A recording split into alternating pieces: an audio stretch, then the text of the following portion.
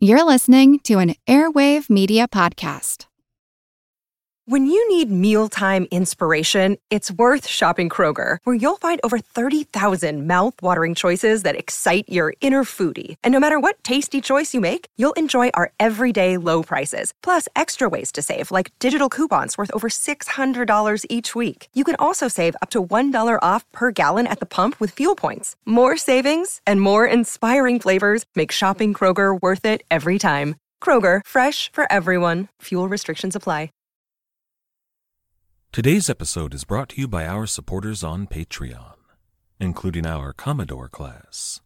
That's Commodore's Obvious, Misfit, Sean, Lee, David, Torso and Pinches, Matt, Hangman Strain, Sir Rancid Cheese, Shelby, Andrew, Axios, Richard, Hartman, Skipper, The Sextant, Brian, Cap'n Crunch, Roger the Jolly, Vibrin, Artemis Killmeister, Carcos, Rotary Coast, MD, Lost Again, The Navigator, Vasios, Doc Lindsay, Pitlock, Ward, Workman, Chairboat, Gunsway Sally, Cannon Monkey, Rumrunner, Madam Anita Sparrow, Heifei, Bull, Vertigon, Rumgut,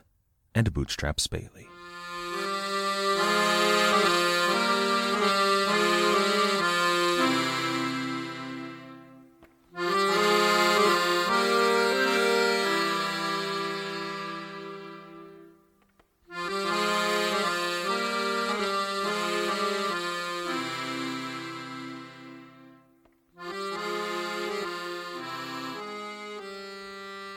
Hello.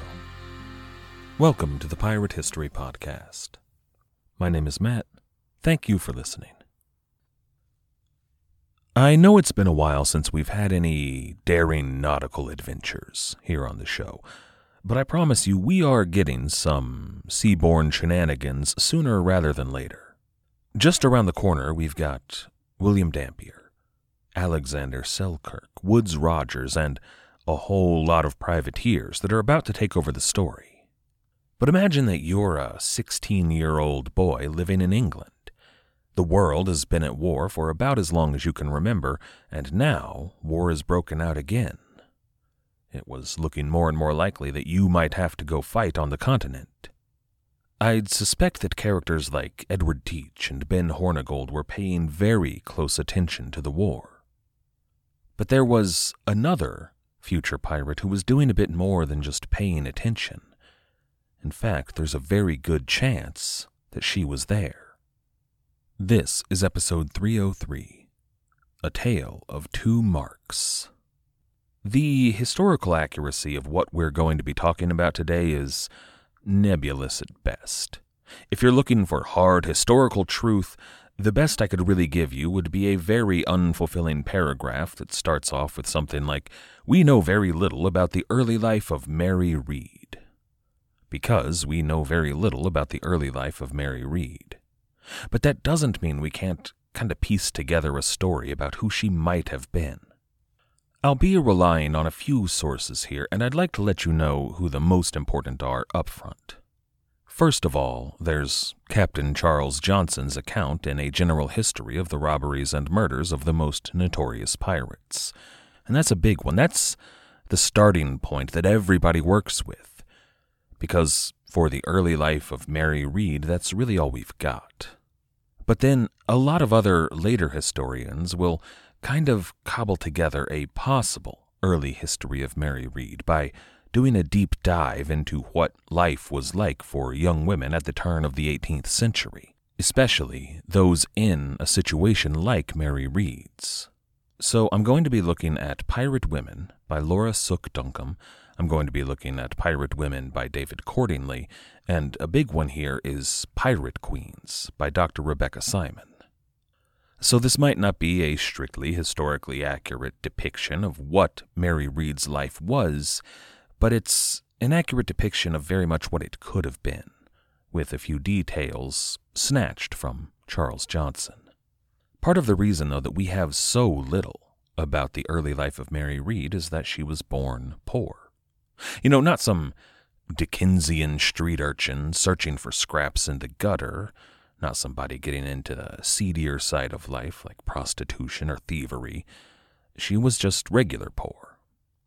She would have been born in London around 1685, but that's about all we've got on her. We don't know her mother's name, and certainly not her father's name. More than likely, Mary Read would have been born in Wapping, the seafaring community on the north bank of the Thames. And I'm going to work with some of what we talked about back in episodes 280 and 281, Interesting Times, Part 1 and 2. That's when we talked about the early lives of a few of our Golden Age pirates. You might even kind of consider today's episode Part 3. In that episode, we discussed the possibility that Charles Vane was also from Wapping. We don't know that to have been the case, but it's possible at the least. A lot of pirates did come from Wapping. It was a rough, poor, hard-scrabble neighborhood filled with sailors and their families and all of the merchants and craftsmen that kept their ships sailing. I like to imagine here the possibility that Mary Read grew up knowing Charles Vane. He would have only been 5 years older than her, so if they did indeed grow up near one another, they almost certainly would have been at least acquainted. And it doesn't necessarily have to be Charles Vane, but considering the large number of pirates that did come from the region where Mary Read was almost certainly born, when she, in a few years' time, when she gets to Nassau, she's probably going to meet some people she knows. And many of those people are going to be in for a shock about her identity. But as we said, we don't know the names of Mary Read's parents. We don't have any church records or civic records about the circumstances surrounding her birth. But if we work from what Captain Johnson gives us, we can come up with a fairly cohesive story. At somewhere around the age of 20, Mary Read's mother married a sailor. And marrying a sailor was something that English women at the time knew was probably a bad idea. Sailors tended not to come back home, and when they did come back home, they often came back carrying a host of venereal diseases. But sailors often made pretty good money, and in a neighborhood like Wapping, where everyone was a sailor, you didn't have a whole lot of other choices. Now, you may remember that way back when I fantasized that John Read, a companion of William Dampier's on board the Cygnet, that he might have been Mary Read's father, and that's not the case here. But John Read could, maybe, possibly, have been the sailor to whom Mary's mother was married. It would be a shocking coincidence, but I don't have any hard evidence to disprove it either. The timeline would more or less match up here. See, shortly before John Read would have had to depart London, if he even lived in London, we don't know that he did, but shortly before the beginning of the voyage that would take him around the world, Mary Read's mother got pregnant. On that voyage, wherever Mary Read's mother's husband was going, he died.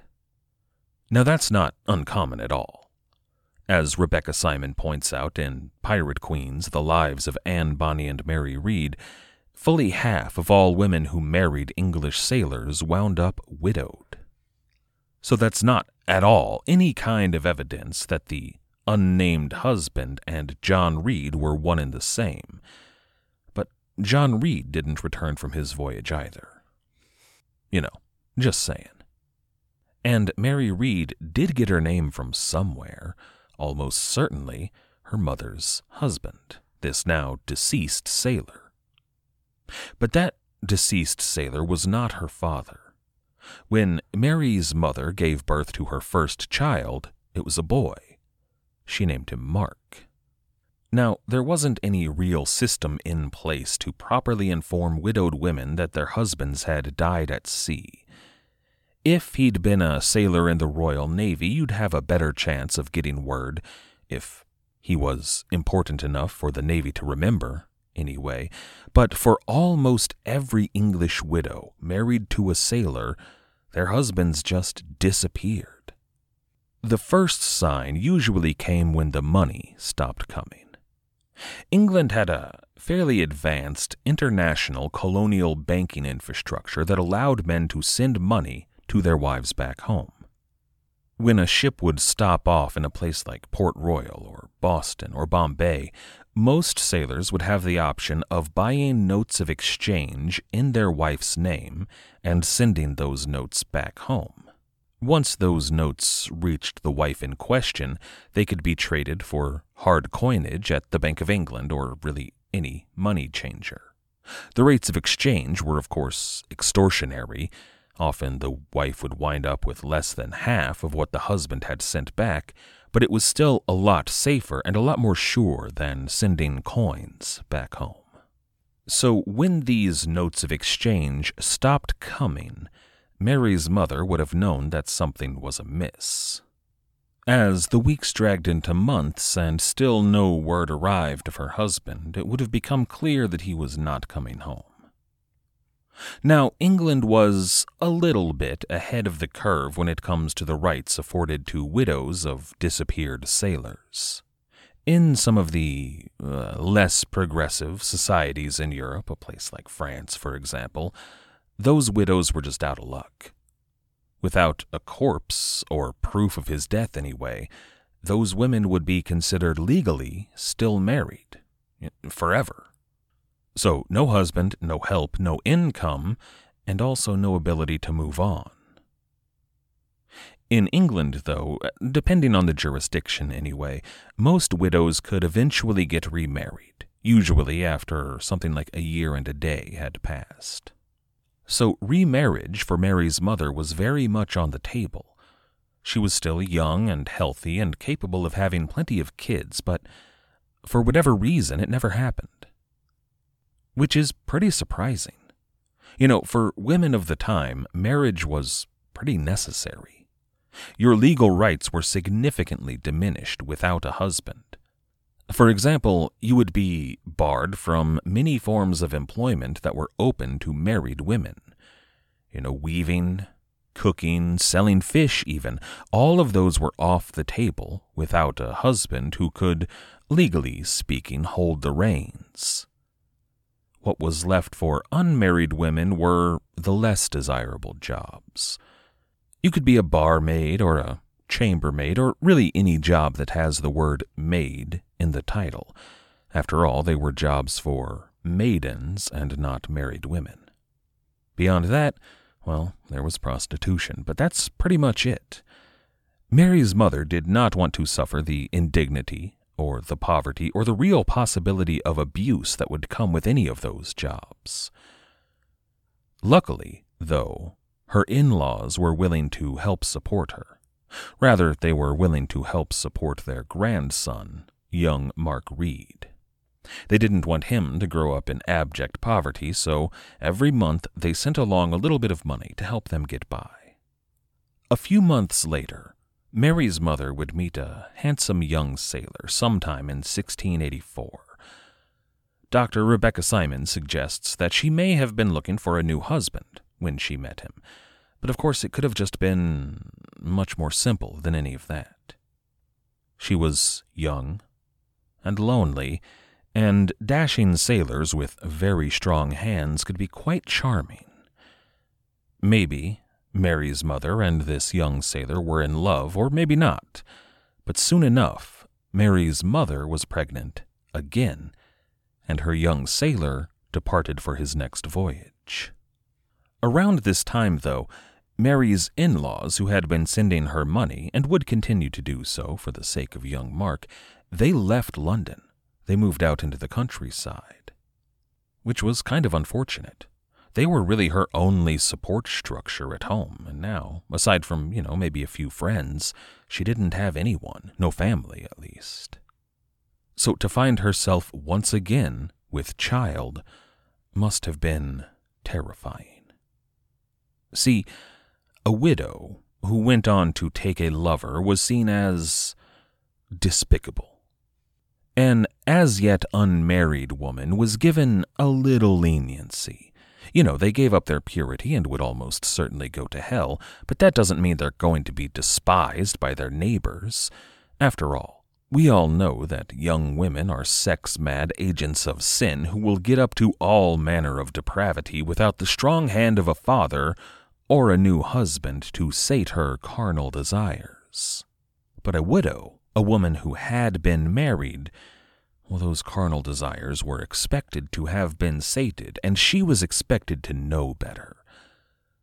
But now, Mary's mother was very shortly going to be showing the whole world just how depraved she really was. In 1685, she gave birth, this time to a little girl that she named Mary. Mary Read, almost certainly after her deceased stepfather. But this put her mother in quite a pickle. When the world found out about her sinful love child, her in-laws were unlikely to continue supporting her or her grandson. Moreover, the allowance they were already sending her certainly wasn't enough to support both children. It was barely enough to support one. It was a tough spot to be in. All manner of scurrilous accusations have been hurled at Mary's mother over the years. She has been depicted in absolutely the worst light possible. See, if she were a deceitful, hateful, sinful woman, it might help explain how her daughter turned out to be Mary Read. The worst that I've ever seen, usually in a few very old pirate histories, suggests that, well, here, with a new child, Mary's mother was in a bind. She could only support one of them, so she had to make a choice between the two. Because she was, as is clearly evident, a lust-fueled monster who was still enraptured with that dashing sailor, she chose his daughter, as opposed to the legitimate son that she had with her now-deceased husband. Those histories will usually tell you that once her decision was made, she abandoned her son, or maybe left him outside to die of exposure, or maybe just killed him. One way or another, Mark Read, still just over a year old, died. Now, of course, I don't believe anything like what those old writers said about Mary Read's mother making a choice. It's honestly pretty disgusting, some of what they wrote. No one else believes that kind of drivel either, not these days anyway. Every modern author that I've read suggests that the boy's death was natural, a simple tragedy. He was still just over a year old, and London was filthy. A lot of children died who lived there. So no one claims these days that Mary's mother would have done anything that horrific to her child. But also, nobody can deny that Mark Read's death did simplify her position. Her son died when he was still very young, and it's likely that nobody in her family had seen the boy since her grandparents left town months back when he was still just a newborn. With her firstborn dead, Mary's mother could pass off her newborn baby girl as Mark, and she could continue to live off of that allowance from her in-laws. It wasn't much, it wasn't enough, but it would keep her and her daughter, Mary, alive.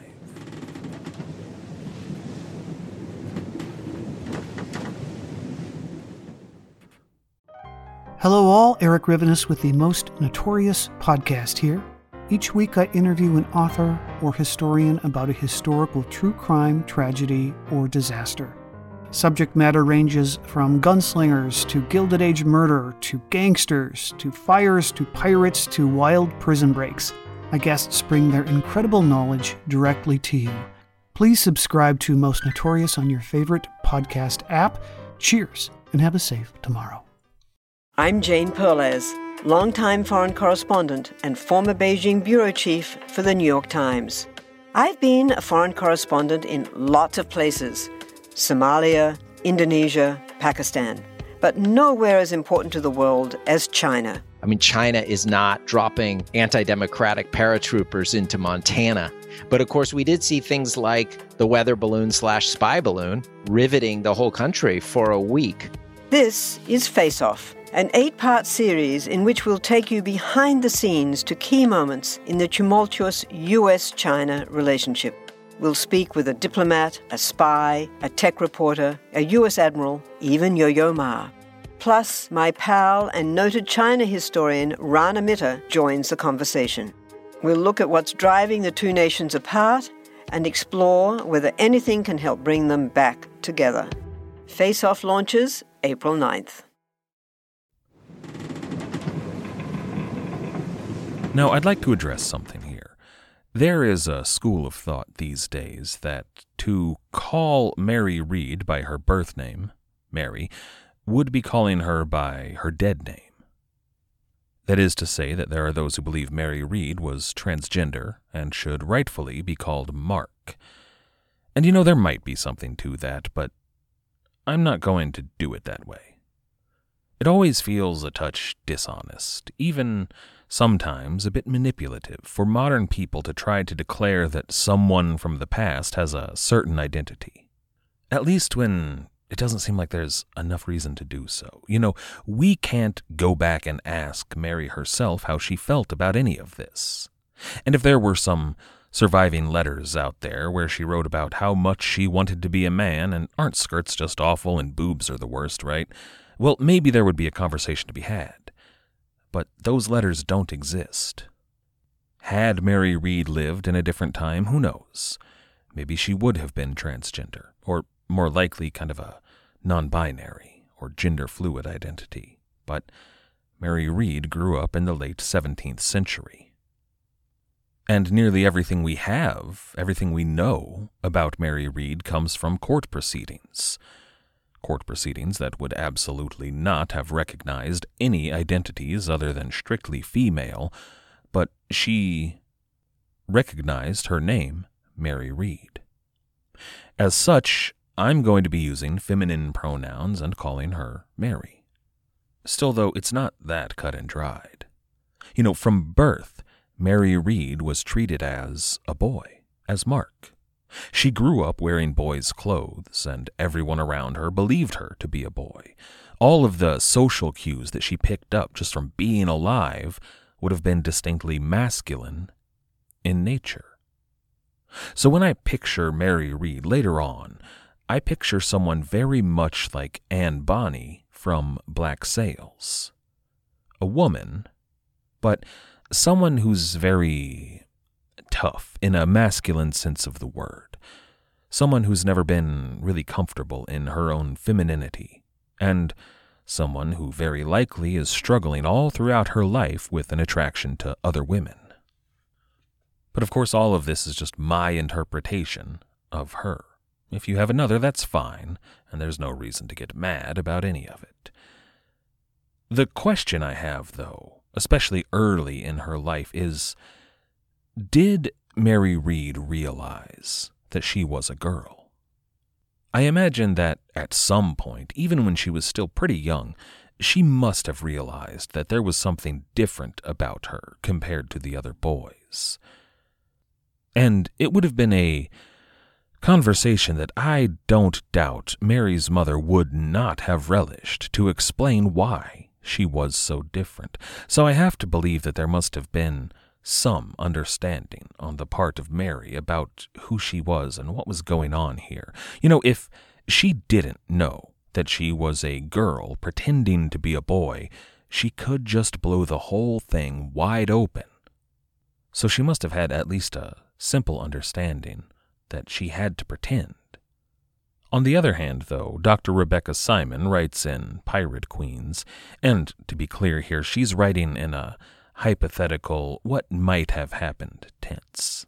Dr. Simon writes, quote, "When Mary turned 13, her mother sat her down and told her the truth.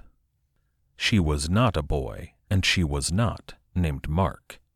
As she had begun so young when her mother put her in disguise, Mary had no memory of being a girl, and certainly did not know how to live as one. End quote.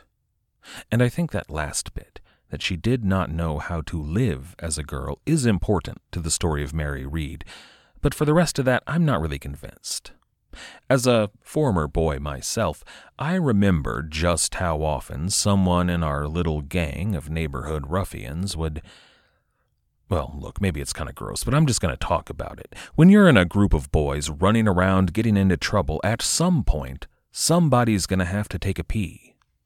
And young boys aren't always the most circumspect about that particular action. We would have competitions about it. We'd see who could pee the farthest, who could pee the highest, and if it snowed, well, we'd have art contests. So I can't imagine that, unless she lived a very sheltered life, there wasn't some point in her life when a young Mary Read saw something like that and said to herself, that's weird. And then her mother would have to have that difficult conversation. Whether or not she really understood herself to be a girl pretending to be a boy when she was still a small child, pretty soon puberty was coming on, and one way or another, the differences between Mark and the other boys were pretty soon going to become more and more pronounced. Once again, Mary and her mother found themselves at an impasse. When Mary was 14, her grandmother died. The allowance that they had been living off of for 14 years now would no longer be coming in to supplement her mother's meager income. Mary, at 14, was going to have to begin to earn her keep. It's possible that at this point, Mary openly identified as a girl and spent some time in a much more traditionally feminine role. That's what you've got to do when you get a job, right? More than likely, she would have gotten a job as a maid in some middle-income household. Alternatively, though, Laura Sooke Duncombe suggests in her book Pirate Women that Mary may have passed herself off as a lady's footboy. A footboy is similar to a footman, kind of a personal assistant and page, but a footboy usually worked for a woman, serving to her and tending her needs. Now, many women in the lesser aristocracy, the gentry and the upper middle class, they would choose a fairly inexperienced young footboy that could be properly trained to serve her. These boys were often chosen for their good looks. You'd hire a pliable, comely youth who would be trained up properly, and soon enough they'd grow into a handsome young man that could serve the lady however she pleased, while her husband was away. Whatever lady hired the young Mark Read must have seen something in the boy's feminine features and lithe figure that she quite liked. And we can imagine that lady, eager to sample her new page, forcing Mary into a very uncomfortable situation. At some point, she probably wanted to make sure that she was getting what she paid for, and of course, she wasn't. The footboy turned out not to be a boy at all. On the other hand, if she was serving as a lady's maid in a feminine role, it seems she didn't much care for skirts. One way or another, though, shortly, just a few months after taking up this new job, Mary ran away. She joined the Royal Navy. At least, that's what happened according to Captain Charles Johnson. We don't have any record of a Mark Read serving in the Navy at this point, certainly no one as young as Mary. But as a 14-year-old girl, it would have been pretty easy to pass herself off as a slightly younger boy and get a job as a cabin boy. And the Navy would have been the right place to do this. They had pretty strict rules about the uniforms worn by virtually everybody, but cabin boys as well. One of those rules was the requirement that unless it was crazy hot, they wear a coat, which of course would have been good for Mary. Time aboard a Royal Navy ship would have given Mary Read a chance to learn the ropes, literally and figuratively. But she would have learned a lot more than that. Of course, there was a military discipline in the Navy, but also a first-hand knowledge of the brutality routinely meted out by the Royal Navy. As a cabin boy, she wouldn't have been likely to be flogged at the mast, but mistakes or disrespect would have seen her smacked across the face, maybe bent over a table and lashed. All of which, of course, would serve as an excellent education for a pirate on the make. Mary would have been in the Navy in the final years of the 9 Years' War, and likely after the war ended, she would have continued her service. England did not demobilize their navy at all. If anything, they expanded it. However, as this 14-year-old grew up into a slightly older young woman, it would have been harder and harder to hide her identity. So in 1701, or maybe 1702, Mary Read left the Navy. Perhaps she was found out. We don't really know why. There's no record of Mark Read leaving the service. But we do know that she chose to join up with, this time, the Army. And it's quite possible that she just saw a new opportunity, maybe a better opportunity than the Navy. Now you might think that a woman joining the Army in 1701, that's insanity. And maybe a little bit, but it's way more common than you might think. The military life was often, quite often, much preferable to suffering the indignity of being a woman in England. I mean, imagine you're a fairly poor woman trying to make your way in 1700 London. You've got a few choices. You could get married to, some fishmonger or a sailor, or you could become a prostitute. Or, if you're very lucky, you might find work as a maid, and if you're very, very lucky, the master of the house would only stop at groping you. None of that was ideal. The other option was to pose as a boy and join the military. You get 3 squares a day, you get paid, maybe not much, but it's something, and if you get flogged, it's still better than the alternatives. Later on, in the 18th century, there would be a writer who noted that there were so many women serving in the English army that they should have their own battalions. And none of these women were serving openly. They were all pretending to be men and marching along with the other soldiers. So Mary signed up. And she was far from alone. There were a lot of other soldiers signing up for the army in 1701 and 1702. The recruiters were working overtime in every city in England. Mary would have been 17 years old when England finally declared war on France, and the War of the Spanish Succession began. When Sir John Churchill, Earl of Marlborough, sailed with his English army over to Flanders to begin his campaign, down at the very, very bottom of the ranks, almost unnoticed, marched a young infantryman named Mark Read. Next time, for really real this time, Mark Read is going to join her fellows on Marlborough's march through the Rhineland. I'd like to thank everybody for listening. I'd like to thank everybody who helps to support this show. Everybody who has left us ratings or reviews, everybody who has recommended this show, and all of our supporters on Patreon. Without all of you, this wouldn't be possible. So thank you. Our theme music was, as always, The Old Captain by the fantastic band Brillig. If you haven't checked them out yet, you absolutely should do so. You can find them at brillig.com.au. That's BRILLIG.com.au. After you're done over there, why not check out our website at piratehistorypodcast.com. The Pirate History Podcast is a member of the Airwave Media Podcast Network. If you'd like to check out some of their other fine shows like The Sit Down, a Mafia history podcast, you can do so at airwavemedia.com. As always, and most importantly, thank you for listening.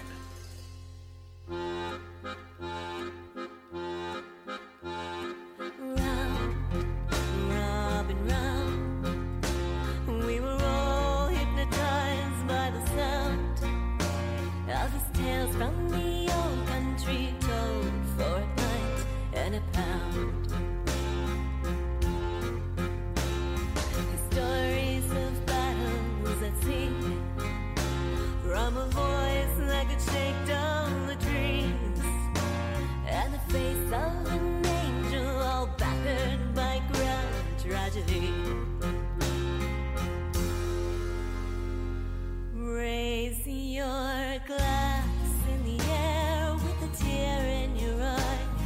has come now to bid him goodbye. For at first light this morn, the old captain has died. Let him live on in legend tonight.